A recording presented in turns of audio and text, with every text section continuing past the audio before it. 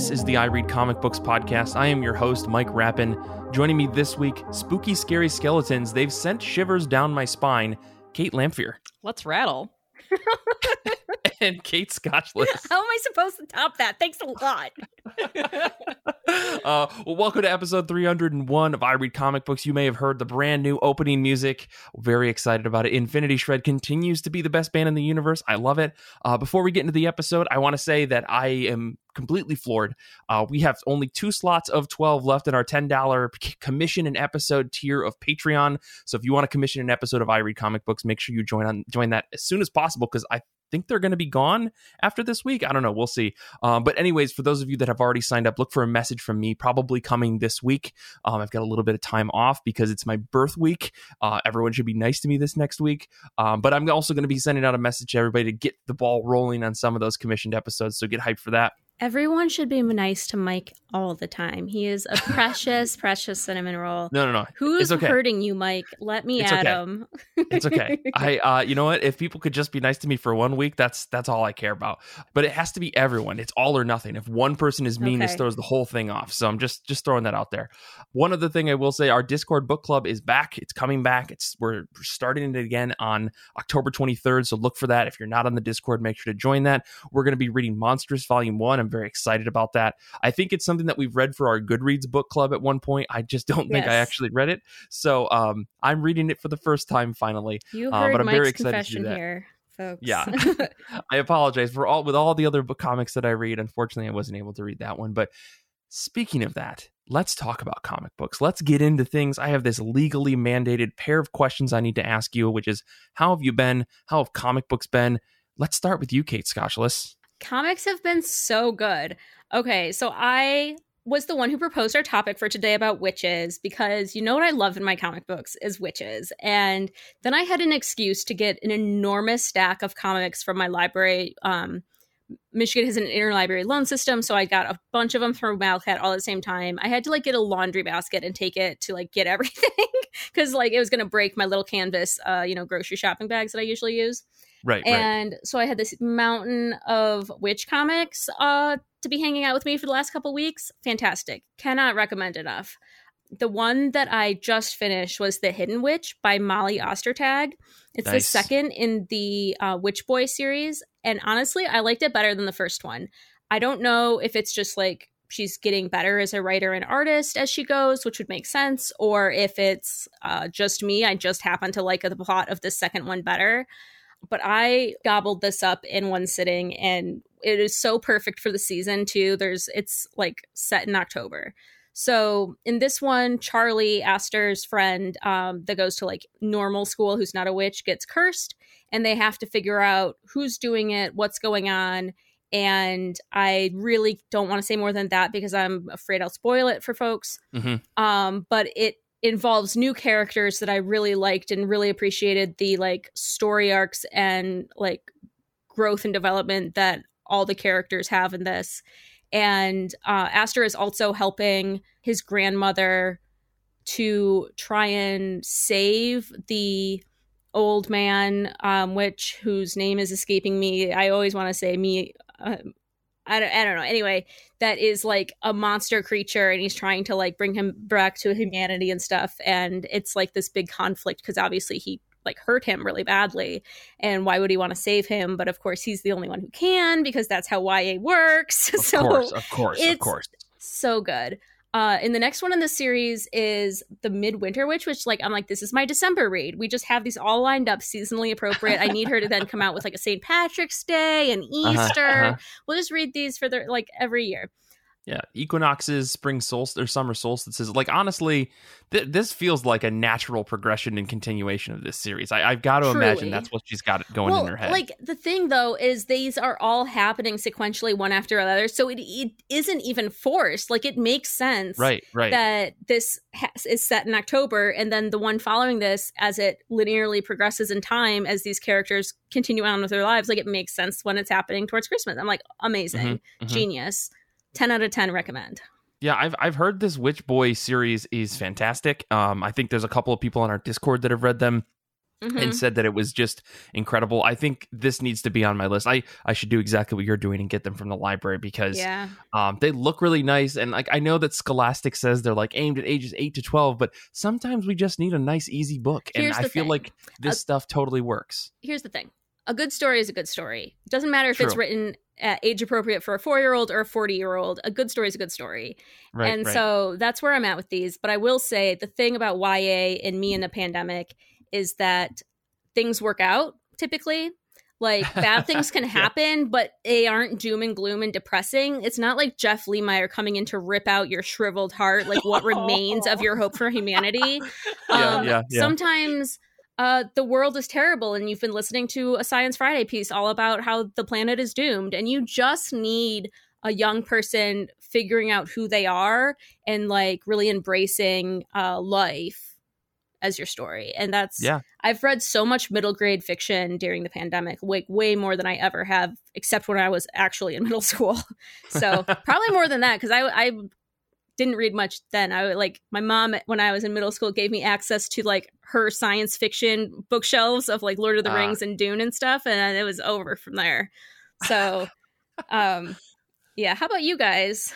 Yeah, I was gonna say I feel like I'm gonna have to take this Hidden Witch book, and I've just gotta read all of them. Like no excuse, it's the perfect time of year. You gotta, what about you, Kate Lamphere? How have you been? How have comic books been? I've been great. I hit my 200 book reading goal in Goodreads recently. Whoa. Clap, clap, clap, confetti cannons. I saw that and was like, smash that like button. I have to thank manga for that. You know, I read manga before bed and, you know, it doesn't put me to sleep. It keeps me up. But and speaking of YA witchy reads, I read the book called Witchy, Volume 1. This is by Aria Slamet Rees. And in this world, the power of a person's magic is determined by the length of their hair. But like, if their hair is too long, they could be executed by the kingdom for being a threat? Question mark. I hate when that happens. I hate when that happens. I love that idea so much. And Nynaeve, the main character, tries to hide her very long hair length as much as she can, but of course she's aging. She's starting to basically graduate what is their high school, looking toward her future and if she's going to have a career in magic, but she can't hide her hair forever. I mean, you know. So during Volume 1, I don't really want to get into what happens because you find all of the information I just gave you. You find that out in the first couple of pages, and then the story just kind of blasts off from there. And it's such a good journey. Like she actually does take a physical journey, which I love in my books. And she makes new friends, including a talking raven. She learns about revolutionaries. She has this really nice, not perfect relationship with her mom, which is nice to read. And it's realistic to be like a healthy relationship that a teenage girl would have with her mother. And the reason that I am so into this book, other than all of the things that I just said, is because like the hair, the fashions, and even the text design in this book are fantastic and original. And the society is clan-based, which is pretty unique. And I don't know, there's just so much world building. And you've only touched on like a surface level of it, but you can tell that the creator has really thought like everything through, all of your secondary characters, all of your settings. And this Volume 1 ends on a cliffhanger in multiple storylines, but I was doing some research and I'm like, this better be a Volume 1 of like 5. And it turns out this is a webcomic. So there's way more online.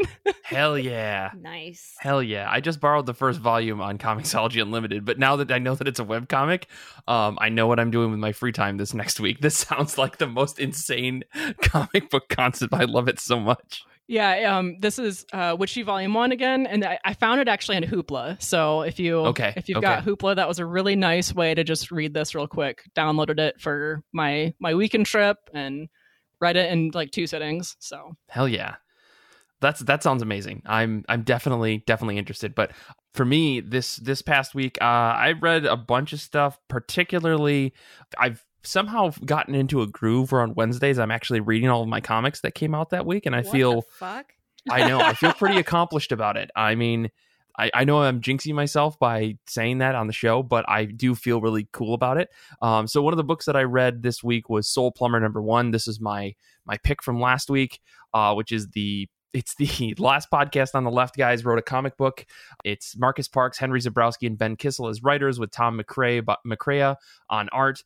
Honestly, I was surprised by how much I liked this book. I thought it was kind of going to be like, these guys have never written comics as far as I know, and they're kind of just getting dumped into this thing. But I'm like, how the hell does DC publish these guys? Like, I'm running like a million questions in one. Like, how do you go from big podcaster to writing comic books for a major, like one of the two major publishers? And something about this book clicked for me as I was reading it to say, like, this feels a lot like a 90s book modernized in terms of like the way that it's written, but there's like a grittiness to it that kind of reminds me like of Preacher, but it's not as ridiculously offensive unless you're unless you're a religious person who loves televangelized preachers. But yeah, honestly, I'm really surprised that DC published this, because it just doesn't feel like anything else that's coming out from them.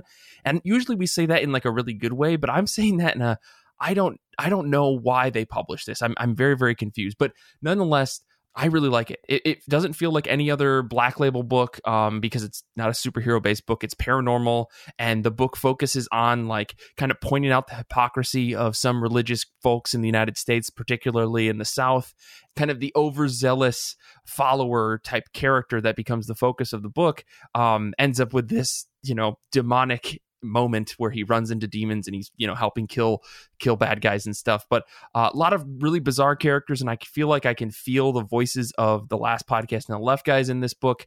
But ultimately, I really, really liked it, and I look forward to it. And I'm just so surprised that DC of all publishers published this. Like, I would expect this from Fantagraphics, I would expect this from Image, I would expect this from honestly, I would expect this from Vertigo if it was still around. But because Vertigo's not around anymore, and Black Label is kind of like, this is DC, but everybody says fuck. Like, I just don't feel like this book clicks, but it's coming out and it's being published, so I don't know why I'm complaining. It just, something feels weird about it. So I'm really excited to see where this book goes. And I don't know, if you're into paranormal, sarcastic type comics, I think you'd like this. But ultimately, I don't know who to recommend this to. But I really like it. And I think it's just my bias of liking that podcast. Yeah. So the other thing that I want to talk about is Die number 1 through 20. I sat down and read the whole series because it's finished. This is Kieran Gillen. Yeah. That's the thing. Kieran Gillen, Stephanie Hans. I mean, like, I just wanted to get this story finished. I wanted to read it to say that I've read it so that I can reflect on it and I can do a reread, because I think that this book warrants a bigger reread where you sit down, you process the arcs, you read all of the back matter, you do all the things. I was focused on just getting through the book. And I got to a point yesterday when I was wrapping it up where I was like, oh man, this is where I dropped off. And that I realized that I dropped off right at the point where the book kind of started to say the conclusion is coming, whether you like it or not. And I was really, I don't know, I felt like the book was rushed, but in the same way that if you're playing a D&D game and you know the end is coming, the players and the GM, or any tabletop RPG game really, where you know the end is there, you know who the big bad thing is, or you know what the final arc of the story is going to be. So things can feel rushed if you're not in the moment playing, but from an outsider, or when you explain it to somebody, they're like, oh, you did all that in 2 sessions? You're like, yeah, it seems fast, but in the moment it wasn't. So reading this story where like the last arc kind of creeps up on you really, really fast, I felt a little bit off put by it, but upon reflection on it, I'm like, no, this totally works. I don't know. And again, I don't know if this book was rushed, or if it, like, Gillen and Hans just wanted to end it, or if, Kieran Gillen had planned this from beginning to end. Ultimately, I really liked the way that the book ended. I was really impressed by the way the core of the story that I kind of saw from upon my second read, or like start of the first arc, kind of saw where that story was going. I liked the way that Gillen concluded it all. I liked the way that he explored the topic that I think all of us who play tabletop RPGs, we say we want to do, and maybe we don't do enough, which is explore new things with the characters that we want to play, and try out personalities, or try out, different things about who you are in a game in a safe space among friends before you actually either adopt that about yourself or you decide that it's not for you. And I realize there's probably a lot you could read into what I'm saying, but I'm intentionally not trying to give away a lot of the core details of the book. But nonetheless, like I was really impressed by the way that they signed off the book, Hans and Gillen, just the way they just made it all work. And that being said, I will say, if you thought Stephanie Hans's art was good in the first couple of arcs of this, or the first few issues, you have no fucking clue what she's capable of, because the last probably arc and a half of this book has some of the most beautiful comic book fantasy art I've ever seen, to the point where I don't know why the last few issues of this book weren't just 80 pages long of just massive double page spreads, because there were a lot of like third page spreads where like you could see that if they wanted to, they could have turned that into a full 2-page spread over and over and over. And I'm glad that they didn't, because, you know, the books would have cost more and all that. But man, I just, when I thought Hans's art couldn't get better, she impresses over and over and over and over in the last arc. Yeah, highly recommended. I don't know if you guys got that yet, but no, I really like, love it. This is one of the things, like, I already read volume 1, but I haven't read volume 2. So now that it's like out and finished, I need to reread volume 1 and then read volume 2 all like back to back. This needs to Binge be an it. Afternoon. Yeah. Highly recommend it. It's a great bingeable book. And I can't wait to play the Die RPG when it officially comes out. And like, I don't know, I'm trying to scrounge up an idea of like, what can we do as I read comic books to do that, because I think that would be really that'd fun. Be fun, yeah. Nonetheless, it was amazing, and I highly recommend it. So yeah, had a good time reading that. Let's move on, though. Let's talk about comic books that are coming out very soon and comic books that we plan to read very soon. I got to ask this new question. What's on the top of your pile? Let's start with you, Kate Scotchless. Top of my pile is not a new book, but it's a new to me book, in that this is the time of year, October 1st, I rewatch Over the Garden Wall. There are those out there, and they are wrong, that say that Over the Garden Wall is a November show, that you rewatch November 1st, and that's incorrect. So I have started my Over the Garden Wall rewatch, which reminds me that, oh, that's right, there is comics for this show. There's actually a lot of comics for like many, many volumes, and I haven't read none of them. Maybe they're terrible. Media tie-in comics often are, but Over the Garden Wall Volume 1 is available on Hoopla for free, and I checked it out because I just need more of this in my life.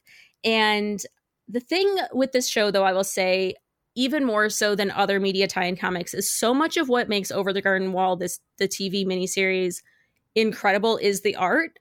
And it is not the same artists that do the book. And so I'm not sure how well it will translate. But we'll find out. So the volume 1 is 4 comics that are done by 2 different creator sets. So the first one is Jim Campbell, who is the writer and artist on an arc following Greg, the younger brother, and Jason Funderburger, his frog, as they traverse the unknown and, quote unquote, find new friends along the way, right? That last name is messing with my brain. I love it so much. And at the same time, the woodsman's daughter, Anna, is also wandering in the unknown after her father is tricked by the beast. So then the next story in this is by Amalia Lavari, the writing, and Kara McGee on art, where Anna then learns to survive on her own as she starts her journey to save her father before his fate is sealed in the Steel with the Beast. So I like that it's not like 2 totally isolated stories, that it sounds like one is leading well into the other. But I'll report back. I really don't have any idea how good or bad these comics are, but I have hopes, and mostly just a deep, deep love for this TV series. How about you guys?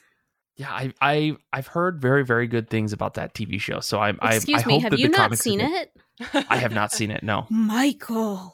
Listen, hey, I only have so much time in my life. Good. Okay, but it's mostly comics. Okay, hear me out. It's 10, 11-minute long episodes. It's great for taking a coffee break. It's great for sitting and watching all in one go because it's less than 2 hours. It is the perfect, and I mean the perfect, October show. It is all of the vibes that you want. So please check this out. It is on Hulu, so you can access it there. It is also on HBO Max if you have that.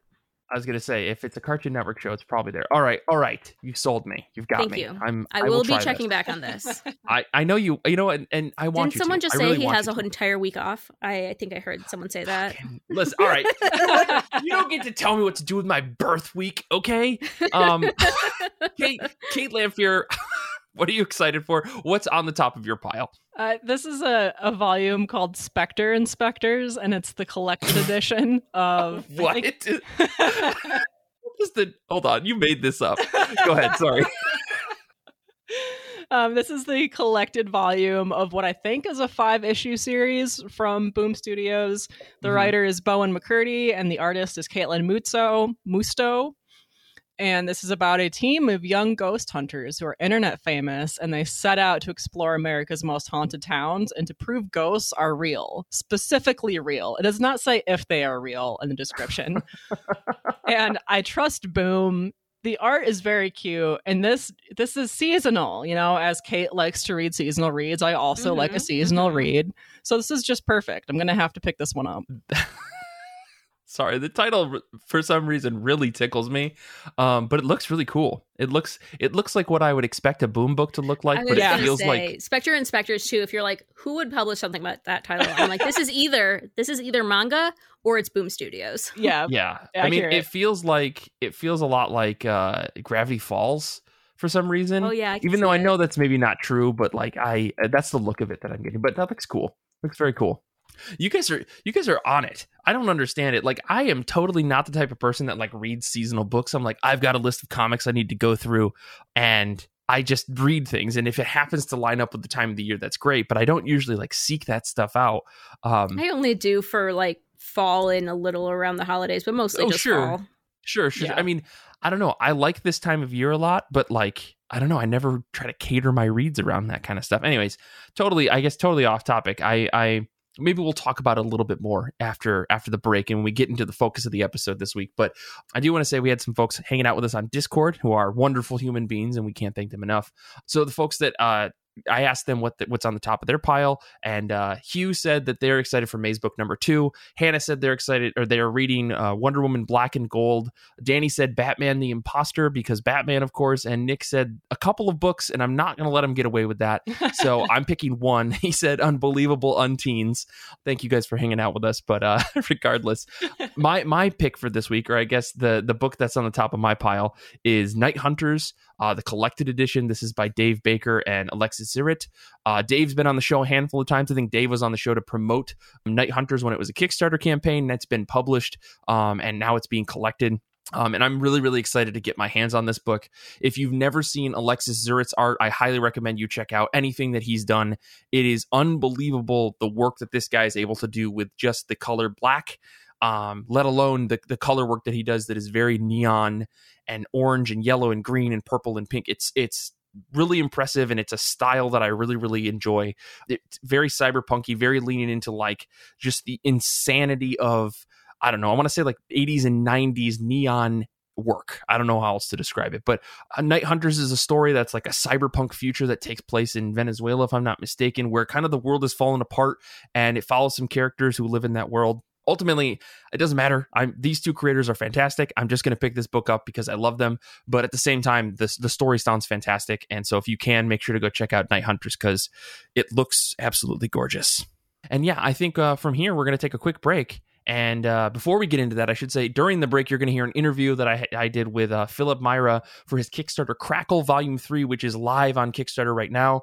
If I'm not mistaken, he's got a super deal going on where you can pick up the first 2 volumes of his anthology series that he did, Crackle.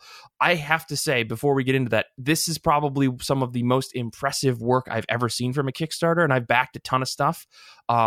Phil did a great job, and his collaborators, numerous collaborators that he's had, are stupendous. And if you want to ever read something that is written by somebody who knows how to write a single page story or a 2-page story, Crackle is a perfect example. I highly recommend it. And you're going to hear me scream and yell about that a little bit in our chat, but nonetheless, Phil Myra, and after the interview, we'll be back for the regular episode.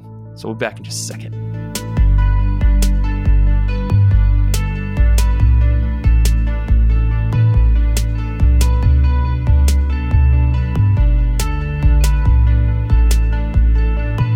Today on I Read Comic Books, I am talking to the one and only Philip Myra, creator of the Crackle anthology series. Volume 3 of Crackle is on Kickstarter live right now. You can check it out in the link. There's a link in the show notes, so make sure you go do that. Phil, thank you so much for coming on the show. I'm very excited to talk to you today. Thanks for having me, Mike. Yeah, this is going to be fun. Yeah, man. I guess to get things started, for the folks at home that maybe don't know you, could you tell us a little bit about yourself and how you got into comics? Yeah, we'll just go right into the origin story, I suppose. Please. So, classic comic book fashion. So, yes, my name's Philip Myra. I got into comic books at a relatively older part of my life. I didn't grow up with comic books, really. I mean, like anyone that was like a 90s baby. I watched the cartoons, the X-Men cartoons, the Spider-Man cartoons, was in love with the terrible CGI Spawn movie. But that was pretty much the limitation of it.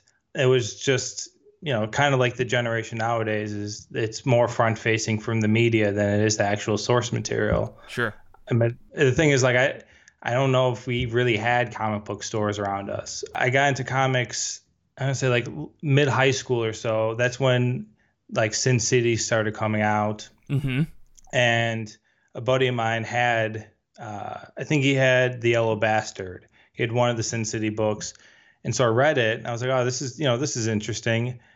I mean, I knew that it was very different from the X-Men that I had growing up, but it was more, the visuals and the arts and the storytelling, but I just kind of threw that in the back of my mind. But it was years later, it was about like 4 or 5, 6 years later, when I was going into my senior year of college, and I saw the same guy again, just so happenstance. And I went back to his place and I'm nosy. So mm-hmm. he had The Walking Dead, the first trade, just like sitting in his living room. So I picked it up and started flipping through it. And like most probably people who listen to this, once you see a book, or especially a comic book, you zone out. Right. You're just there and you forget there's other people around you, that music's blaring right behind your head. And yeah, so I was reading that until they told us that we had to go. I think we had like a concert or something like that. Something that was far less important than the comic book, obviously. Yeah, how dare they? But yeah, and then I was like, all right, well, maybe I should start getting in this comics thing again. And this, for reference, this would have been, I think it would have been the summer of 2010. So like the Walking Dead TV show was announced, but it hasn't premiered yet. I was going to premiere that October. Okay. So I was like, all right, well, maybe I should get into comics again. And at the time, I was my college job was working at the library. So worked at the library. I was there for almost 4 years at that point, and I knew the librarians. So I had all these resources next to me, and like all these my fellow workers. And so I did the next logical thing is I totally ignored them, and I went to google.com and I looked up like the 10 best graphic novels. So I totally ignored all the resources around me. But, in college, we had a great interlibrary loan system. So whatever I was able to find online, I was able to get it delivered to the library, or it was right there, and I would just read on my shift. Right. But when I started diving into it, it was the Vertigos. I didn't backtrack to any of the Marvel DCs. I was more interested in the finite, complete stories, because that's what I've always been an avid reader. So I was going into, like I said, the suggestions were like, well, 100 Bullets kind of just ended around then. Why the Last Man ended. I was going through Sandman's naturally. And then I was just following writers. I'm like, all right, like this Grant Morrison person seems really interesting. So I started following their work a lot. I started reading more Neil. Obviously, that leads to Alan Moore and all the rest of the UK boom that was happening, that happened about 15 years before that. And then just spirals from there. And then you just, since I had access to a library, and I should say this is jumping around a bit, but then when I graduated, went to my local library, and I just was And I was lucky enough, I'm from the Chicagoland area, and we have a phenomenal interlibrary system, even just between the libraries around the region. And so you can get most of what you want. They even have Kickstarter books. Oh, I didn't know that. That's awesome. Yeah, I remember getting, it's not Jason Brubaker. It's, yeah, Jason Brubaker. I was getting him and Ed Brubaker mixed up, and they're completely different. But like Jason Brubaker's like Sithra series, you can get that through the Chicago Interlibrary Loan System. Nice. I was like, all right, well, I don't want to go the superhero route because that doesn't interest me. Mm-hmm. Like, what else is out there? And so then I started following publishers. I started looking at Fantagraphics. I started looking at Top Shelf. Mm-hmm. And I just keep spiraling from there. Not spiraling, but it is. You're just like, you're addicting, and you just keep, you keep going. You keep just looking at whatever's on the shelves, and it gets to a certain point where you're like, all right, I'm reading all this stuff. I'm reading just purely indies. Like, I'm going, like, in Chicago, a lot of the indie people know Cake's a huge thing, the Chicago Alternative Comics Expo. And I would go to that. I would go to that every year, and I go to C2E2, which is the more, I guess, commercialized version of the comic scene. I'd always have a better experience at Cake. As much as I go to C2E2 and just hang out in the artist alley and, get the comics purely from the creators and get all the indie comics, it was Cake that had the more storytelling and the visual art styles that more appealed to me. It's hard to describe, but you get this feeling that, like, maybe I want to try this out. Like, mm-hmm. I was attested to, like, if you're obsessed with baseball and you do fantasy baseball with your friends and you're just constantly watching it, you're going to get to the point where you're like, all right, well, I'm going to see if there's like a summer league of softball around my area, or like try to get some of my friends to do a softball league with me. And it's one of those, it's the same ideology as if you just kind of, there's a reason why you enjoy something and you kind of want to participate and actually learn more about the inner workings of that hobby of yours. And you want to just, you want to be more connected to it. And usually the best way to be connected to something that you're interested in is by physically doing it. Right. Whether it be, like I said, playing softball or learning a new like musical instrument or some type of carpentry or woodworking or just anything. Mm-hmm. So at that point I was like, yeah, it'd be interesting if I tried writing a short story comic. This would have been about 4 years from today, or around this time. So I ended up trying to take a loose idea that I had about a young mother who goes back to her parents' house for Christmas and she doesn't know where her husband is. I took that concept and I just, at first I was formulaic about it. I was like, all right, well, I'll do it 3-page. It'll be 3-page story. Page 1, beginning.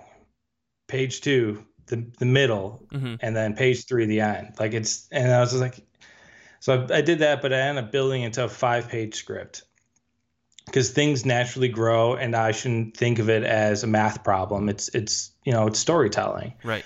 So I wrote the script, and it took me a while. It took me like 2.5 months to do. After that, I was like, all right, well, I'm going to try to write another script just to see if I can do that. And the great thing is, I mean, even at this point, there's professional there's resources to get professional scripts. I think Comics Experience has a repository of professional scripts of stories that I had on my shelf that I can just reference. I remember there's Michael Carey had one of his scripts from Lucifer, and I love Michael Carey. Mm-hmm. So I was able to just do a one-on-one comparison, like, all right, what actually made it to the page, and just the dialogue between artists. I mean, for that project and a lot of the other projects, the art team's already locked in, but it's just that to see the communication that goes back and forth and what needs to be added, and just thinking of like the colorists and thinking of the letter, it was just very eye-opening to see the scope mm-hmm. of what a script should be and how to communicate with. So that was extremely helpful. And then from there, like I was mentioning, I tried writing another script, and that took me roughly the same amount of time, 2.5 months. Mm-hmm. And this was just side hobbies, things I would do whenever it struck my mind. It wasn't anything I was actively pursuing. Sure. But after the 2 scripts, I was like, all right, well, this is step 1. Right. Step 2 is actually communicating and finding artists. From there, I was very fortunate. This was, like I said, this was roughly 4 years ago. So around the time I had the 2 completed scripts, I was looking at different forums. I was looking at the Comic Book Collab subreddit. I was looking at a couple forums I can't even remember off the top of my head that were basically just job posting sites for comic art, for Right. comic artists, for paid gigs. I got lucky, like I said, because it was Inktober was right around the time when I finished my 2nd script. Oh, gotcha. So when I started, I was like, all right, well, there's all these phenomenal, beyond talented artists that are posting like simple sketches, but you can tell the storytelling's there. And it's coming from all across the world instantaneously. Like I just refresh Instagram or Twitter and I set the search to latest, and there's constantly new art. I eventually got smart enough to figure that I can put keywords in there like comic or comic artist Mm-hmm. that are in their bio, so I can narrow it down, so I can see these. If I like someone's like simple illustration that they did for the day, I can then go look at their profile and look at their portfolio and actually see if they have comic work and if that's something that they're interested in. That's kind of what happened. So I saw someone's work that I liked, and I messaged her and I said, I have 2 scripts and I think you'd be great for one of them.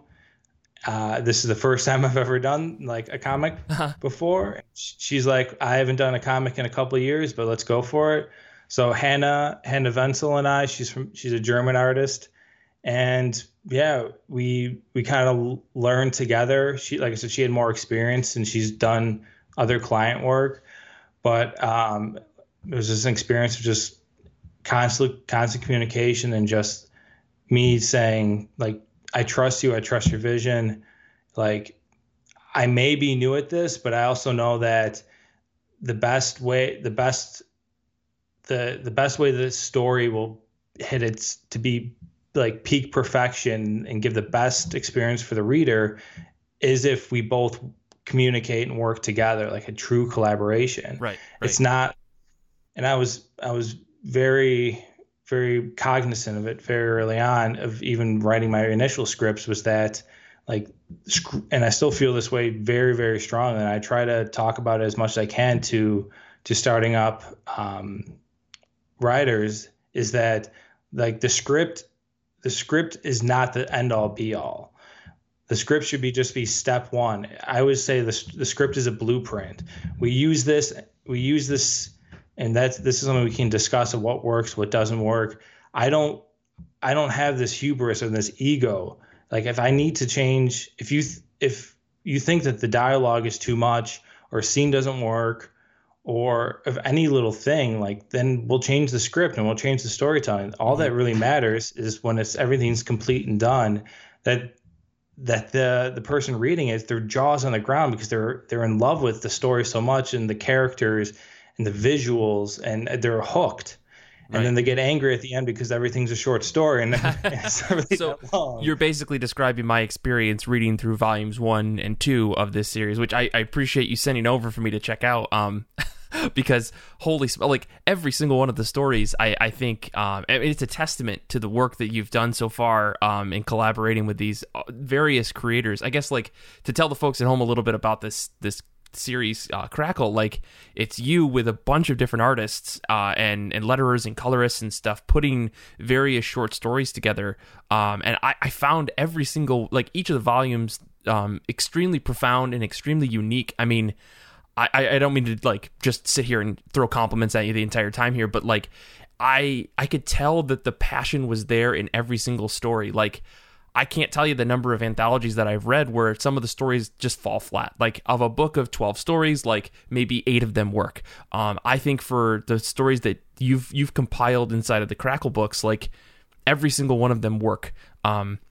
in their own different way. And it's really interesting, if only because hearing you talk about your creative process here really sets the context for like, oh, that's how you make this work. It's not a matter of I'm the writer, you're the artist, and like drawing this big line. You're treating it as collaboration. I think that's fantastic to hear. I think, maybe a lot of people out there listening understand that that's how it should be or whatever, but to hear you talk about it, it's really fantastic. Yeah. I mean, just for more like tips for like young artists, young as far as like they're in their creative career, I always say like, even like, how to describe this? So my creative process might be a little bit different, is that I write the script first, and then I initially either contact one of the artists that I previously have collaborated with that I think would be visually best and their storytelling abilities would work perfect for it. Or I've been super, super fortunate where I've just done Twitter posts and I'm like, it's paid. This is a paid gig. Here's the deadline. Usually I'm very, for the Crackle books, I prepare ahead of time. So it's usually a very long deadline of like, hey, this needs to be done in 5 months. It's only 9 pages. It's nothing crazy. But like paid gig. That's amazing. Sorry. Yeah. I'm trying to give as much leeway. I know people's time is very important. Yeah. But also, like I said, just plan ahead in case there's another commission work or project that is more demanding, that has a tighter deadline, or the client is less forgiving. But yeah, the last 3 stories that I've done have been that, and I've had a link to the script, so any artist that would be interested can actually see the full story. Mm-hmm. And yeah, it's just been beautiful. Like, I don't know how else to put it. Like I've seen artists' portfolios, and they're all people from all over the world. And so, like I said, just give them pure creative freedom, and we just make things as enjoyable for the reader as it is for us to be as creators. Mm-hmm. I don't want to jump back, but as far as advice for writers, is I always tell my artists I collaborate with is like, experiment, break things, like combine things. If you think panels can be combined, if you think panels need to be split up, like whatever the storytelling is best. Like if you can, this is the part where we get to talk about comic panels and pages, but we have nothing to show for them because this is radio. Right. But, listener, just visualize this, please. So Crackle Volume 2 had, if you can remember, they had the story Clenching Fog, mm-hmm. that M. Dean, who's one of my favorite artists, and I can't believe I worked with her. So M. Dean did a couple experimental panels, or experimental whole pages. Like the first page, there's a portion of the opening page that's a flashback, and so it's like a 2x2 grid almost. So it's like so it's 4 panels. And each of those panels are a flashback, but then there's text that loops around. Like it's weird. It's like this flashback within like a visual flashback, and then a narrative flashback, and like the words circling around. So if you want, you can like physically turn the book or iPad, mm-hmm. and like I said, that's just a portion of the opening page, and then you go right into the story. And it's just like things like that. You only get that when you try to like, all right, well, what's a cool way we can do this and engage the reader more? And that's either to make them physically, turn the book so they can read, or just for them to like I said, there's a flashback almost like contextualized in the narrative and visual form, mm-hmm. so that readers more engaged because they're using a brain a little bit more because it's an unconventional type of way, especially in the comic medium. Yeah. But yeah, it's like that. You only get that when you're like, all right, let's try something different. It's just absolutely. I mean, that story in particular, I learned to read upside down because rotating my iPad was being annoying. But still, that kind of brings me to one of the questions I was thinking about, which is, you've gotten throughout both of the volumes, and I was fortunate enough to see a preview of volume 3. You've got creators and artists of all different kinds. I mean, how do you wrangle all of these people to make this book happen? You kind of said it before of just planning ahead and making sure that you've got like a really long schedule to make it happen. But I mean, jumping from style to style to style, how do you pick which creator or which artist you're going to collaborate with for the stories that you've written? I mean, yeah, like I said, I've been, as you mentioned, it's the allotting enough time. So if it is an artist that if I see their portfolio and I think they match well, I plan far ahead in case that person cannot begin working on the project for another 2 months or so because of previous commitments. Right. So there's that, so that means it sounds huge. It's not, now this makes me sound like a jerk, but yeah, I get the artists that I want in my free time because if I think someone's perfect for a story, I usually get them because like I give enough time and and I have a script, so they're not waiting for it. But yeah, it's, I don't know. It's just a very fortunate, like I said, it's you can always just say it's like the domino and snowball thing where I started collaborating with artists and that in turn, like then those artists share the work as well as I share the work whenever it's done or there's works in progress like whips, and everyone shows whatever they show their progress of the story, and then that points me to other artists. I went and I was looking at Hannah and I were working on our second project together. On the suggestion bar, I said like, people you might like. And my social media is only artists. I don't follow musicians or celebrities or anything. Mm-hmm. So I'm just constantly art suggestions right. and fantastic artists. So I was looking at Hannah's profile. It was someone that they mutually follow each other. It was an artist named Zorka Gayeta. She has a Greek last name. I can never pronounce her correctly. But so it was Zorka. I'm like, huh. And like I just finished the script 2 days ago, and I'm looking for an artist, and her work is perfect. And so I contact Zorka, and it's like I said, it's a cold email. It's like, hey, I found not hey, but hello. I found your profile and portfolio through Hannah. Like, here's the script. Please, this is another thing for newer writers. Whenever cold emailing, just there's certain things that you need to put in the emails. Just like usually I always put how I found that artist, so that artist knows how they're being seen, which is, you put so much art and put so much work out there, you don't know who's viewing it or how they're experiencing it. Yeah. So I message usually how I found their art initially. I always ask at that point, it's like, here's the script. Let me know what you think about it. What is your page rates? Because you always pay your artist. I say this all the time, like, pay your artist. Don't give them any of that BS. We'll give you a large portion of the back end, because the back end's not going to be anything. We're in indie comics. Right. The people need to eat. You need to pay your artists. And then obviously what's your availability and your schedule. And then the rest of the emails, usually a whole bunch of comments of why I like their art so much.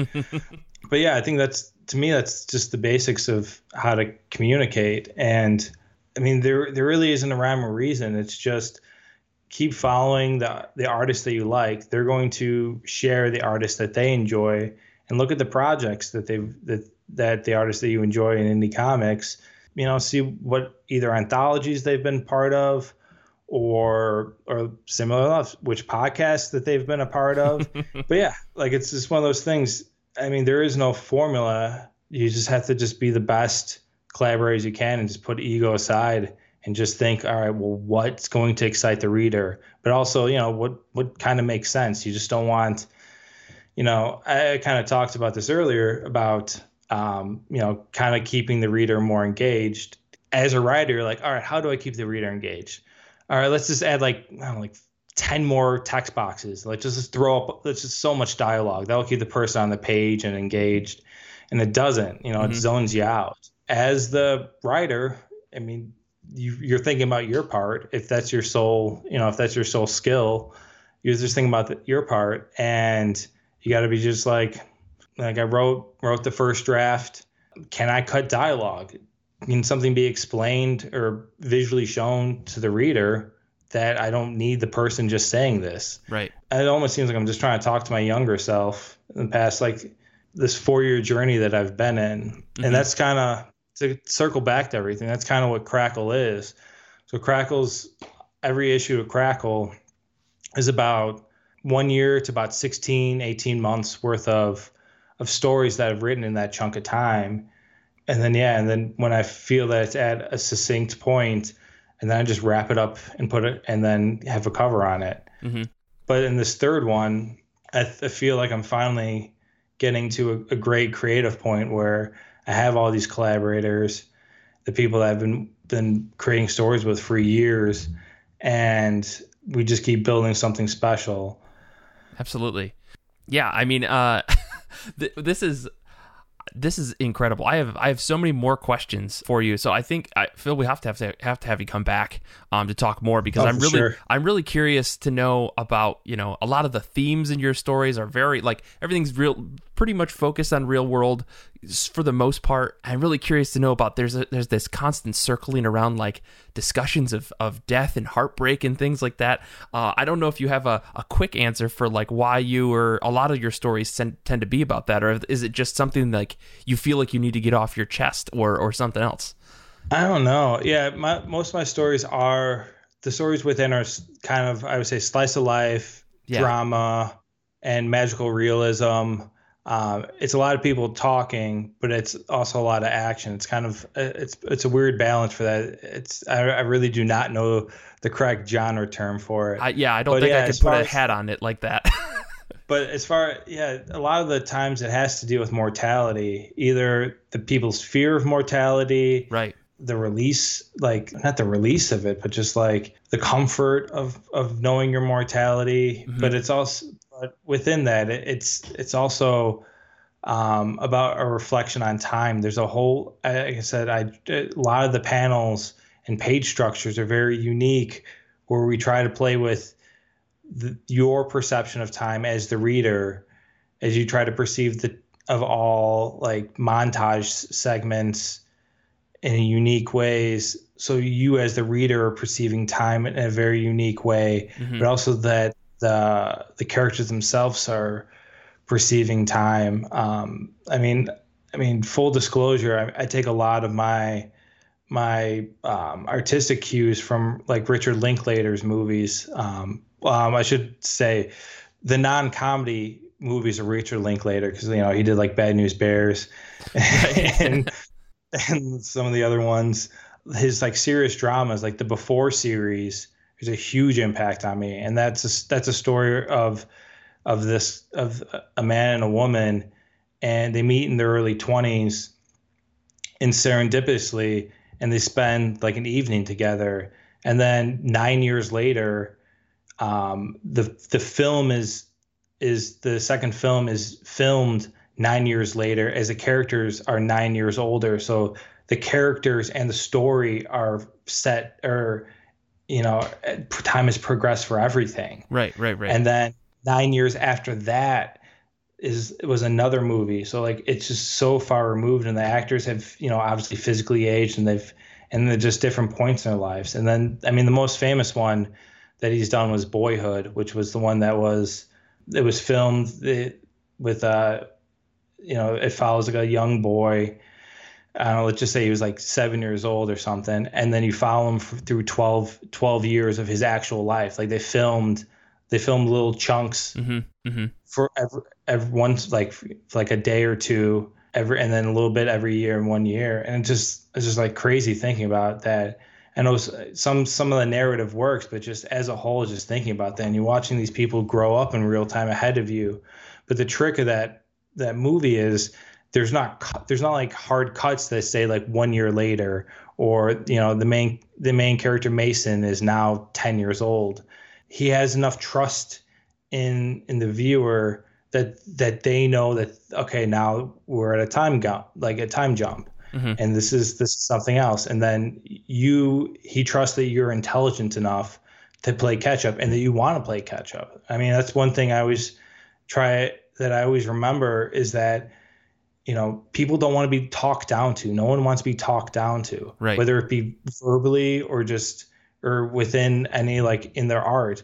But people want to jump up. They want to reach for something greater, and that's why I trust the readers. Like, I trust that they're anxious and they're adventurous, and they want to just figure it out themselves. And that's why I try to, as I've kind of alluded to, I cut the dialogue. I cut dialogue that I think that could be done visually, because I know the reader's smart enough. They can see. They're not just skipping through everything. They're actually taking time on the panels, and they're attached to the characters. And that's why it makes you. That's the working theory that I'm working on, is that the reader is more invested because they're putting in that extra effort. But I'm also, me and the artist, we trust that we're giving them a good enough world that they want to jump into, and that's the most challenging part. But, once you get there, and once you create that world that people want to just spend their time with, that's the true beauty of it. And then, you put these worlds out there, all these short stories and all these characters, and like I said, all these universes, and then you just let people enjoy them too. And then people have different interpretations that you don't even think of, and it's just so elating. It just makes you so happy as a creator that someone is coming up with these interpretations or these observations that you had no idea about. And that's just the beauty of creating stories. Yeah. I mean, and I personally think, as someone who reads a lot of comic books, I think you definitely convey that. Like, it feels like you're not trying to spoon feed people with your stories. And I honestly, this conversation has been fantastic. I had so many other things to get to, but I'm so fascinated by everything that you said tonight. I guess I really hope that everybody gets a chance to go check this Kickstarter out. There's a link in the show notes. Search for Crackle Volume 3. You should be able to find it, but please go check it out. Real quick, before we wrap here, has there been any books, Phil, that you've read recently that you've absolutely loved? I'm trying to think. And I'm going to look like a jerk. It's okay. Yeah, I just went to the comic shop today. I picked up my buddy Frankie White's 20 Fists. I've been wanting to read that for a while. I was trade waiting that. Source Point Press just came out with the trade. I just got the final issue of Layla Starr by Ram V, and I can't remember who his collaborator is. I guess the last one that really shook me, I mean, what would have been Ram V and Anand's, and Aditya did the letters, because Aditya did fantastic letters for that. Yeah, that book's been solid. Yeah, but off the top of my head, I talk about this all the time, but a lot of us read and consumed a lot of media within the last 18 months, because we had the time on our hands. So I was just constantly getting stuff from the library. I ended up getting A Map to the Sun by Sloan Leong. And that's just such a gorgeous book. I started reading it like 10 o'clock at night, and I couldn't put it down. I just kept reading it. It's nice. It's like it's kind of like a coming of age basketball story in high school, but I just love Sloane's art. If you like that, she did Prism Stalker, and just recently she had a Kickstarter that was for like a short horror anthology. And I think it gained like $20,000. But nice. Like her as a creator, I just love her art, and everything's so vibrant. I think First Second published that book, but it's just, like I said, it's just all Sloan is the pure creator of that. And yeah, nice. I can't talk highly enough of that. If you have to, just, like I said, go to the library. I got mine from the library, and then I went to buy myself a copy. And then, as of speaking of this, I'm going to start buying my holiday. I buy books for everyone for the holidays. Right. So I'm gonna probably buy about 5 copies of that and give it to various cousins. Nice. Well, I guess to wrap things up here, Phil, where can people find you on the internet if they want to talk to you more about your writing process or about Crackle or anything else? Sure. I mean, I love talking about the writing process and creating process. So I'm very active on Twitter because that's more language, verbal. I'm on Instagram, but the only things I do on Instagram are just hype other people's books, with works in progress and pictures. Right. And that's about it. And, you can always go to my website, philipmyra.com. I always have some previews of stories or stories I'm working on. And then I've been trying to produce more for my mailing list so that way you get more of the personalized works in progress as soon as they get my inbox. I try to put in you guys' inboxes. But yeah, like I said, mostly Twitter if you want, I'm on there like 13 hours, 14 hours of the day. So that's probably the best. Same here. I totally get that. Well, cool. Well, Phil, thank you so much. I good luck with the Kickstarter. Fingers crossed. Hope everything goes well for you guys. And like I said, check the show notes for everything like that. We're going to bounce back to the regular episode. But Phil, thank you again for being here. I really appreciate it. Thanks again, Mike.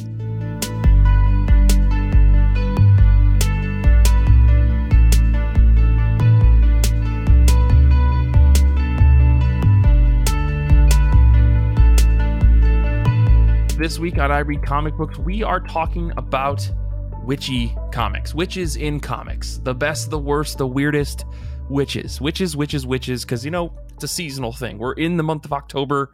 Let's get into witches. Kate Scotchless, this was your idea. So where do we go with it from here? Where do we go? Like, what do you want to talk about when it comes to witches? So, first of all, the rationale was really just what's an excuse to read a bunch of witch comics, because witches are awesome. I love the idea of like having this ability, but it's also just not innate. It's not like you're Superman, right? It's like a thing you have to learn and practice and get better at. And like, you might not know that you're a witch. And then someone knocks on your door in the middle of a storm on an island is like, you're a wizard, Harry. This is the fantasy that I've had since I was small, and I like reading books about it. So the thing, though, is when you start thinking about it as comics, is like there are so many people with powers in comics that I would not consider a witch. So, like, what makes a character a witch versus just having powers? And, like, what characteristics are there? Like, does it count as a witch if you're something like Scarlet Witch, where you're not actually doing things with other witches, you're doing things with other superhumans? Or, like... There's also all sorts of different kinds of magic systems, like Kate was talking about in the first half with the hair. That's insane. But there's also some that are just like real loosey-goosey, and others that are very rigid and spelled out and have, you need X, Y, and Z. And then also just like, man, I want to hear which books I should be reading. Well, just give me more.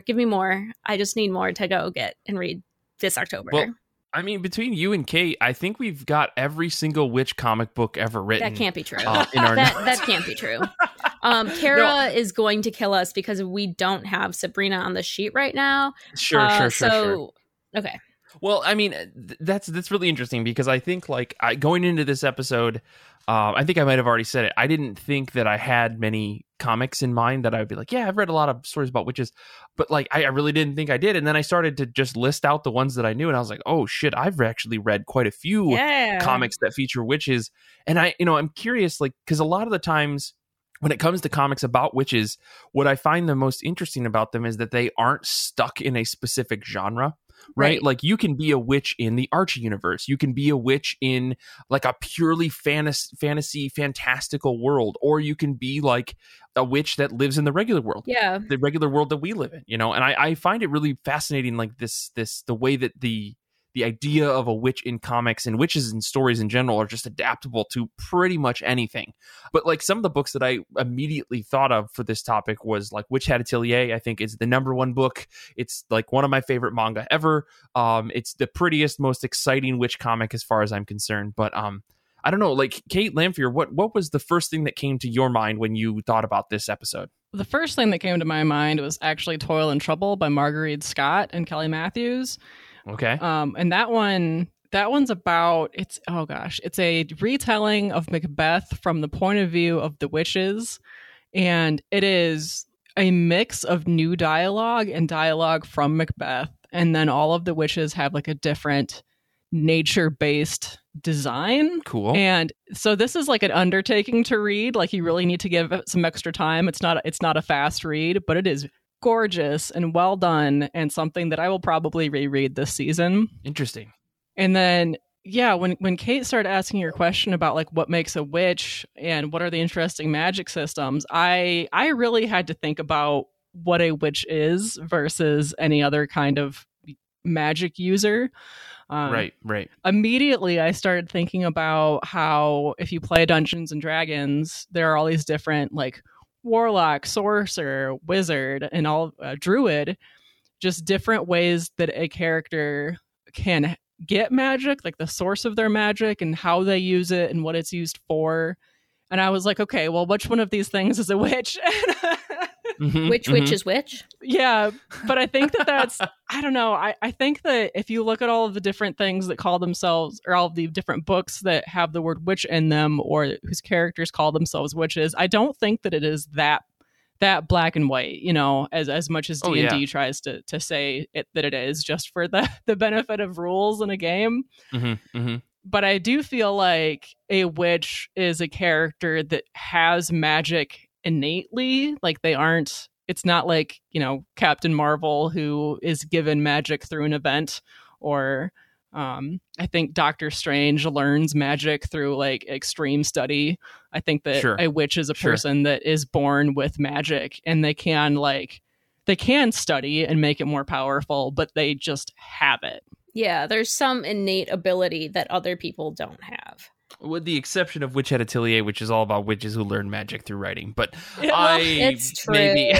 Yes. But that's like the twist in that system is that it turns out that like it's a lie that people can't do it. Right. I will say I did pick this up from the library when we were talking about what we were going to read and stuff. And I don't usually like manga, but I enjoyed this one. That's all I'm looking for. It is beautiful. The story and writing, I'm not as into it. Like I still wish the art is what I'm here for. The art is gorgeous. For sure. It reminded me of, what is it, The Girl from the Other Side, where I wasn't that into the story itself, but I was very into the art. And so it made it an enjoyable read. Also, it's one of those things where you're like, oh, that's what everyone was cosplaying. Like there's certain things that you see and you're like, oh, I've definitely seen this at Comic-Con. Right.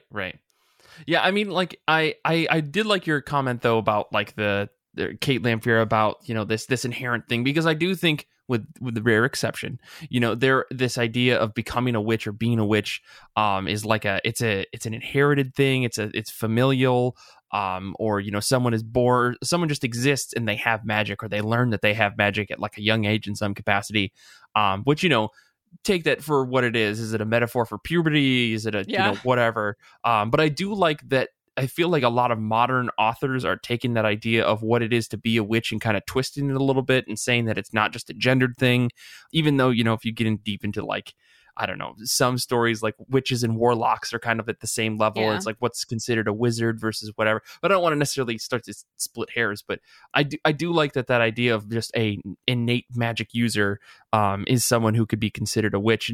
But like it's different when it comes to someone like Zatanna who is using magic, or Constantine who's using magic. I don't know if I would call them witches in the same capacity that I would say someone from like Ron in the Grey World. Maybe that's a bad example. I don't know if you guys have read that, but Mooncakes, for example, where the character is born with this innate ability to use it, and she has mentors who teach her how to use the magic that she has. So yeah, I don't know. It's a really interesting thing, because I looking at different types of magic in different books, there is a few common threads, and I think most of that is like it's bloodline based, or someone gave you this power in some capacity. And you could look at even something like Witch Hat and say like Kefri gave the main character her powers by teaching her how to do it, and I feel like there is an inheritance. There's and that idea of like a coven, that it's not usually a solo, even if they're now solo practicing, there's still an idea of some level of a society or group of people who have these same powers and are exchanging skills and ideas, or sometimes opposed to one another. But like I really loved the comic The Chilling Adventures of Sabrina. And that's like such a big part of it is her aunts like teaching her the stuff and then getting exposed to this wider witch world, right? And that kind of, as Kate was pointing out, that like separation of to some degree from society in that sense, whether it's because they're hidden or looked down on, that's often a big part of it in the story, or like they're trying to hide their magic, like in Black Magic. Black Magic was the one I was so excited to reread. If you guys haven't checked out the Greg Rucka, Nicola Scott series, I think it's just the 3 volumes, right? Yeah, I think so. Yeah. I think so. Oh my God. The most beautiful, beautiful art. And I love the way Nicola Scott uses color to show magic. Like everything's black and white and grayscale other than the magic. Gosh. And it just pops. Oh, it's so cool.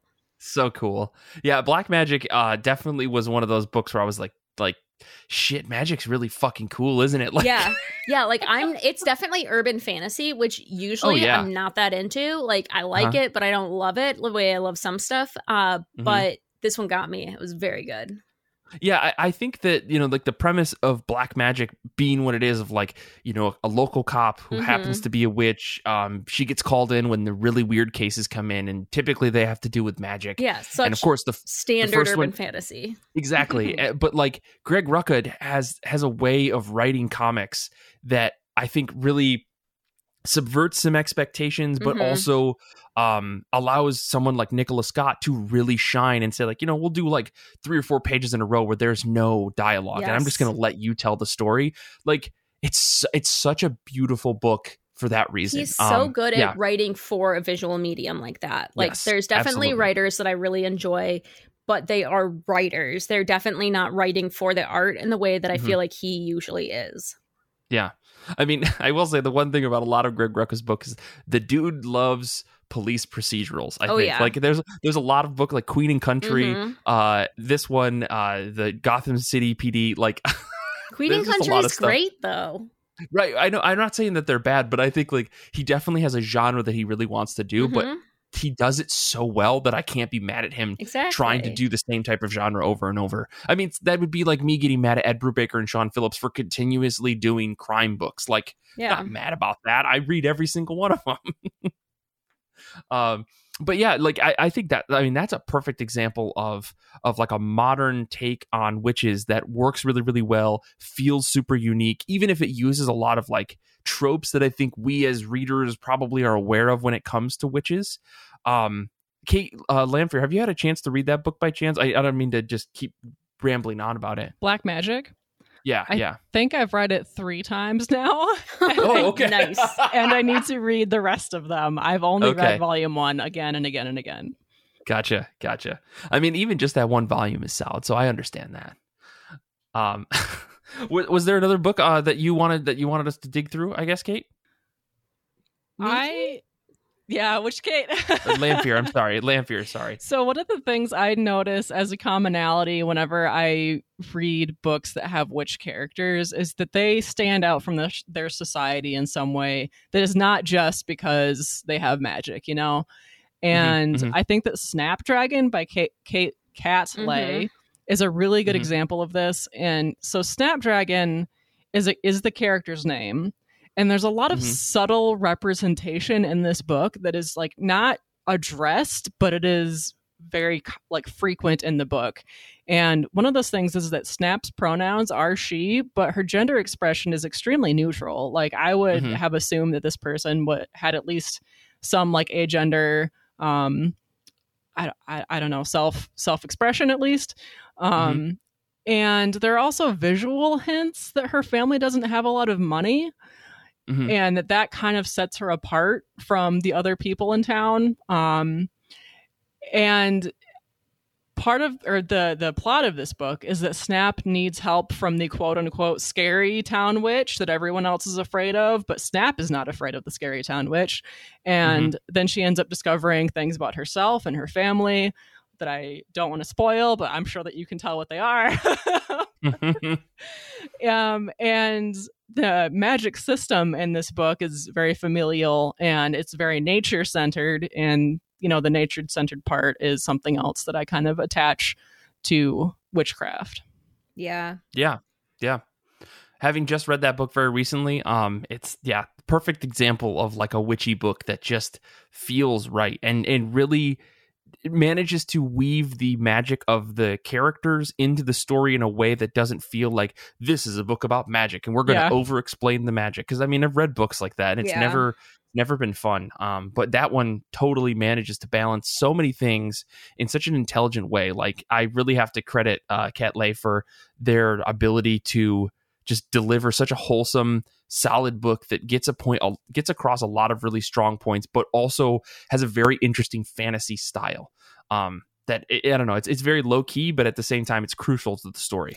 That's like part of where I was like, Witch Hat Atelier I liked, but I didn't love, is like, there's definitely info dumpy parts about this is the details of how this magic system works. And I'm like, that level of detail is okay if you weave it in. Like, I don't feel like it's any more or less detailed than the Witch Boy series. It's just that in Witch Boy, you're learning it as Aster is learning it, right? And so it's like woven into the story versus just like, this page is just an info dump page about here's the ingredients and here's the different things and here's the different inks. And like, that's the kind of the stuff where I'm just like, meh. One I read recently that's another middle grade is The Okay Witch by Emma Steinkellner. And if you need sweet and heartwarming in witch, do this one. So again, it's inherited, right? But the context is like you're in New England and a girl essentially finds out that she's a witch and her mom's a witch, but her mom swore off witchcraft because it turns out mom was one of the like witches persecuted in Salem, and like they escaped to, they got an alternate dimension kind of thing that they all went to, but mom was bored there and came back. So mom's actually hundreds of years old, and like it's so weird. And like, so it essentially becomes a story about being part human, part witch, where she was raised very human and is part of the human world and it's everything she knows, but also has discovered this other side of herself, the witchcraft, which of course emerges in puberty because she's just totally pubing out. And when that happens, you accidentally do magic. Take a step back and scratch that phrase from ever being said ever again. So it's very like Harry Potter style, where like if you don't learn magic, you like do it on accident and you like not controlling it. So it is fun, and it is like her coming to understand herself and navigate these two identities that she has between her, and also that push-pull between grandma and mom on her of like one wants her to be all witch and one wants her to be all human, and she's not really either.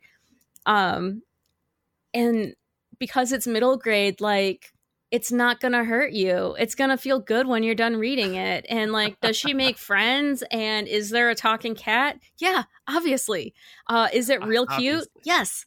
So that kind of stuff I really like. The thing that I was thinking about when we were talking about this, like Scarlet Witch comes to mind because it's witch in the name, but Scarlet Witch to me never feels like a witch. Never feels like a witch. Yeah. What do you guys think about that? There's rare stories where Scarlet Witch is actually doing witchy things, and I feel like, you know, if you watch the Marvel TV show, you know, the WandaVision. Yeah, no, I haven't yet. Without being too spoilery, or spoilery at all, like they touch on some witchy elements of the potential of the character. Okay. But like I can't think of, and again, I haven't read a lot of Scarlet Witch comics, so maybe I don't know, but I can't think of a lot of examples where like Scarlet Witch is going out and working with covens and stuff. That's what I mean. It's like she feels like other X-Men in the sense of like having powers, and her powers come across just as like ability to cast spells, but it doesn't feel different to me. It doesn't feel like witch to me. And I think what part of that is so much is it's just her. Like, she's not doing coven. She's not being perceived differently as a group than the other X-Men. Like, it's yeah, her powers just feel like X-Men powers. They don't feel witchy to me at all. Yeah, I mean, they're hex powers. Danny in the chat called that out, and like, what does that even mean? The answer is it doesn't matter because she can change the entire reality. Yeah, exactly. Yeah, I think that her power is like more. I don't want to say more because I think that witchcraft, as it is represented elsewhere, is very powerful. But I feel like Scarlet Witch's powers are very showy. and very like all encompassing. There's no like subtlety there. It doesn't. We need to retcon this series. What's her power? It's to retcon. I think it's too big. It's not like this kind of, like I said I said earlier that I feel like witchcraft is very natural, and I feel like this kind of like in your face, I'm just going to do this crazy shit. Well, and that's part of it for me too, is like good magic systems have built-in limitations. Otherwise things stop being interesting. It's like the Superman problem of like, you're too powerful. Like things just stop making sense because you could just do XYZ. So Paul's ears are burning somewhere right now. I'm sorry, but I have, So like the whole like, sometimes the magic is limited by supplies because you need certain ingredients, or sometimes it's limited by the individual's power and it makes them tired or drained, and overdoing it harms you physically. Like there's different ways people limit their magic in some way, but it needs to be, to me, to be interesting, limited in some way like that, because when it gets like Scarlet Witch, it's just like, it becomes just riddled with plot holes because there's so many times where it's like, well, she could have just done blah, blah, blah, you know? Yeah. I mean, and, you know, Danny in the chat's pointing out about, you know, Wanda has trained with Agatha, who's a longtime baddie. I mean, like, again, there's no limit, there's no whatever, and I'm sure that there's, you know, some comic book folks out there probably would say like, well, she gets tired if she uses them too much. I mean, sure, right? Like, I feel like Sabrina the Teenage Witch is also at the same level, where Sabrina's whole thing is like, well, I have this unlimited power, but also I shouldn't use it. Like, she's been taught that, like, by there's like moral limits. That's another way to limit your magic system, and like Witch Hat Atelier does that to an extent of like, there's forbidden spells. Mm-hmm. Well, and like your spell power is based upon like the ink that you use and the size of the paper and all this other stuff. But you know, it's interesting because you say like, oh, magic without limit is not interesting. It's when I think of one of the books that came up for discussion for today. One of the books that came to mind was Ron in the Grey World. And this is a story about a young girl who has these magical shoes that allowed her to turn into an older version of herself, like 18 or 19 years old, and she's like 10 years old, right? And it's kind of a goofy book, but the magic in the world is like ever flowing. It, like, everything that Ron runs into when she gets upset, like, it just, magic blooms, like flowers bloom around her, you know, buildings bend at will, and her mom is this magic keeper who is keeping the great darkness away at bay, and she has to sit on top of this huge door in this metaphysical realm. Like, it's super abstract and crazy and stuff, but her mom is overflowing with magic constantly. She can make anything happen at will, but she's so whimsical and so just kind of, I don't want to say like flaky, but she's kind of just like overly confident and overly happy, and she's just very, I keep saying the word whimsical because it's the only word that I can think of, but just free flowing with like happy thought and like good times, and it's anything that she wants to do can happen, and it's almost scary to see someone with that level of power in a grounded world of reality, where you're like, we can't, like, if she comes into this place, everyone's going to know that she's a witch, and that's not good, because blah blah blah, you know, like all these types of things. I the only reason I bring it up is because I think that there can be interesting stories like that, but it takes a certain context, right? Like the idea of, well, Scarlet Witch can stop this bad guy. It's like you have a good guy versus bad guy scenario, and it's like, sure. But in a world of like, I'm just trying to live my life, and this person with magic is like making dogs grow wings just because she thinks it's fun, you're kind of like, that can't happen. We can't have people find out that we're witches because bad things can happen. You know, it all depends on the consequences. Yeah, persecution is so often a part of it for witch stories. So Danny actually mentioned in the chat, and I cannot believe this slipped my mind, but witches, like, how do you forget the comic Witches when you're thinking about witch comics like that? It's literally like called Witches. Scott Snyder and Jock with a Y. Oh my God. I love that book so much. That's one of those comics where I'm like, okay, do I have it in singles? Yes. Do I have it in singles digitally? Yes. Do I have the collected trade paperback? Of course I do. Did I give them all my money? And then they betrayed me by making volume 2 be part of that like Image magazine bullshit. And so I didn't have access to it. And so I'm like, well, thanks a lot. But that's an interesting one to talk about, because in that one, your main characters and heroes aren't witches. Witches are the monsters they're like the scary thing out to get you. And I think that is a completely different idea of witches in comics, but I really like those stories too, of like Sure. they're the baddie and the thing you're fighting. Yeah, I mean, the witches book is interesting because to me, it's less about magic and it's more about just horrible monsters that they happen to call witches. It's kind of weird. But they do have like the coven aspect to them. They are like, and the idea of like had magic twisted to them and stuff, and they get people to do horrible things, and they are casting spells. Like it is, they still feel very much to me like witches, but they're witches in the sense of like witches and werewolves and vampires, of all the scary different types of monsters, right? Which is very different than thinking about like a hero with powers. Sure. Kate Lamphere, have you read that book before? I don't know if horror is necessarily your bag. I do really enjoy witches, yeah. Okay. I have not finished it yet. Okay. This is another one where I've read the first volume a few times. Well, but the volume 2, I don't know how you even get it without getting that stupid Image magazine thing. So I think you might be stuck. I think they must have reprinted it. Did they? Because I haven't seen it that way. Well, someone send me an email. Let me know if it's out there. Yeah, I don't know. I those are pretty much everything. All the books that I was thinking of. Kate Lamphere, Kate Scott, just either of you have any other books you wanted to bring up for today? I think we pretty much hit it for me. There's others that I've read that come to mind, like Moonstruck is another series by Grace Ellis. And it works, but like I wasn't in love with it. But there's so many out there of these different using the magic as a way to get through the world and as analogies for different types of identity and issues that come with that I enjoy. And I feel like that's a more recent thing that I've seen a lot more books doing, using witchcraft that way. And sometimes it works and sometimes it doesn't for me in terms of just like an enjoyable thing. Sure. How about you guys? I have a long list of books that I put in our notes, but I won't go through all of them.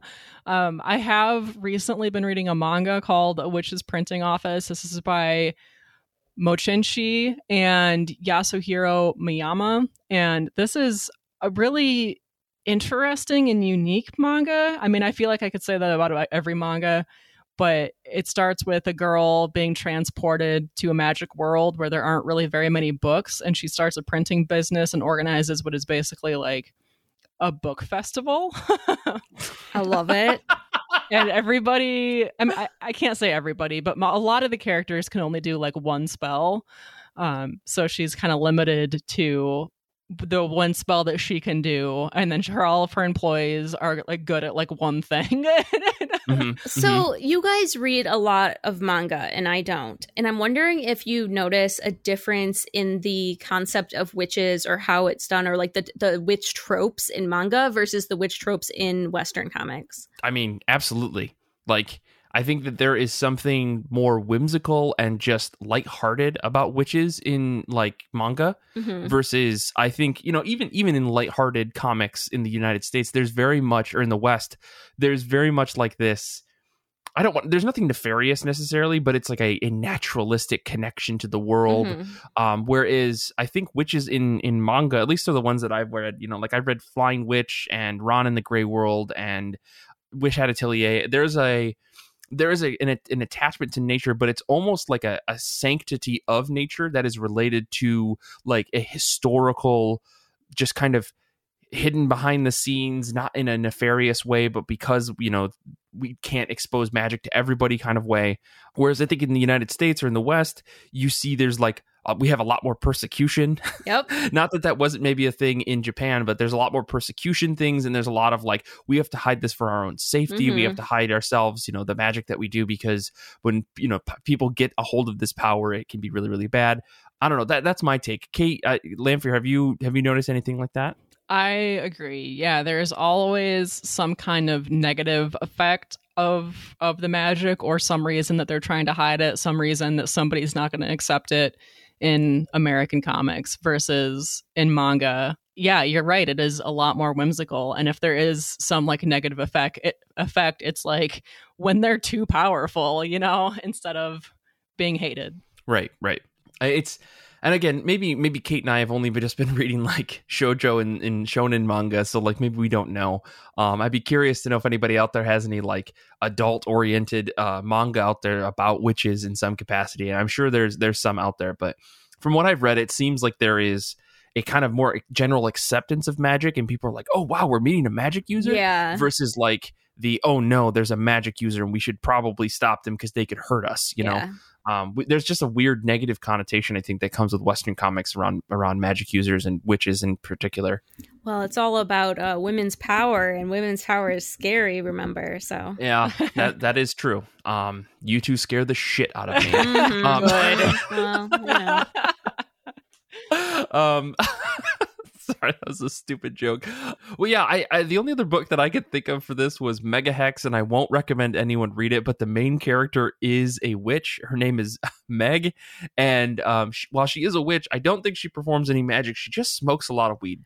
Okay. The end.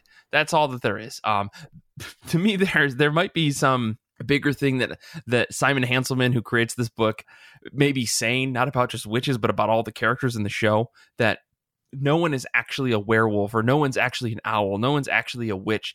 They're just the perception of the like strangeness that they are. Like one character who's an owl, whose name is Owl, might just be his, like him being seen as an owl might be just his perception of, or him being perceived as an owl because he's like ridden with anxiety and he's skittish and so on and so forth. Or because like there's a guy named Werewolf Jones who is a werewolf except for when he's not on drugs. It's really bizarre. So like, I don't know, but regardless, Mega Hex is another book that I thought of. So the idea is drugs make you a monster?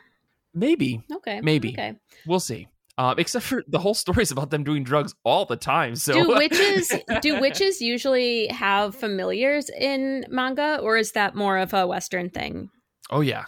I think like every witch book that I've read from a manga features a cat. I love it. Capacity. But yeah, well, I guess I think thanks you guys for bringing up all the comics. I'm sure that there's a ton of stuff that we missed because, like I said, the more I think about it, the more there are tons and tons of comics that feature witches or are about witches and magic and stuff. I tried to read a couple from the Shonen Jump app. I wasn't a fan of most of them. They seemed a little bit too weird and gag manga oriented, and I kind of just don't run with that most of the time. So I'm sure that there's manga and stuff out there, and I'd love to get some recommendations, like I said, from folks about like adult-oriented manga that are about witches or magic users. So, yeah, I guess thanks you guys for anything else. Any last thoughts? Any number one witch comics that you recommend to people?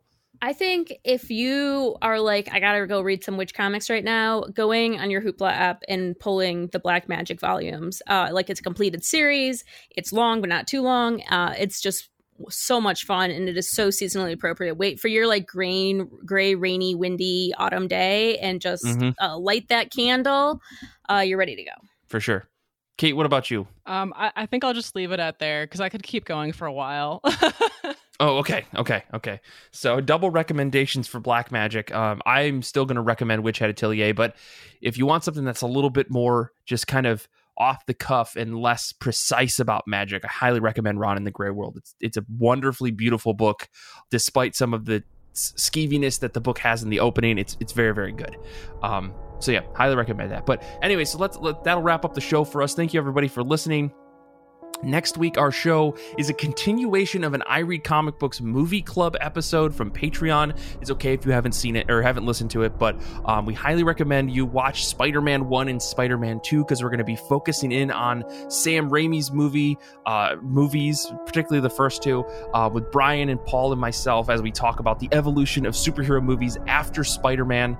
It's going to be very, very exciting because I forget how much I love those movies, and when I rewatched the first one for our movie club, I was brought right back to being a seventh grader and being desperately in love with Kirsten Dunst and wanting to be Spider-Man and all this stuff. So really, really excited to talk about that for next week. But after that, you can follow us all on Twitter. You can follow Kate at Kate Elfier. You can follow me at Mike Rappin, and you can follow the show at IRCB Podcast on Twitter and Instagram. This episode first aired on Patreon and is possible because of our wonderful patrons. Join today for exclusive series like the IRCB Movie Club, Saga of Saga, and more. Join now at patreon.com/IRCB podcast. If you haven't already, please rate and review our show, 5 stars, if you will, on Apple Podcasts, Stitcher, or wherever you listen to podcasts. It really helps us spread the word about IRCB. You can also join the IRCB Discord community to chat comics and more and listen to our episodes live as we record. And it would help us a lot if you tell your friends or your local comic shop about the show as well. Infinity Shred continues to be the best band in the universe. We can't thank them enough for all their music over the years. Xander is a cool guy who makes us sound good. great every week. I mean, I was going to say good, but he makes it sound great. I want to say thanks to Hannah and Hugh and Danny and Nick for hanging out with us in the Discord. We really, really appreciate it. And thank you to everyone out there who listens to the show and shares it and tells your friends about it. You know, we love you folks. So until next time, comics are good, and so are you.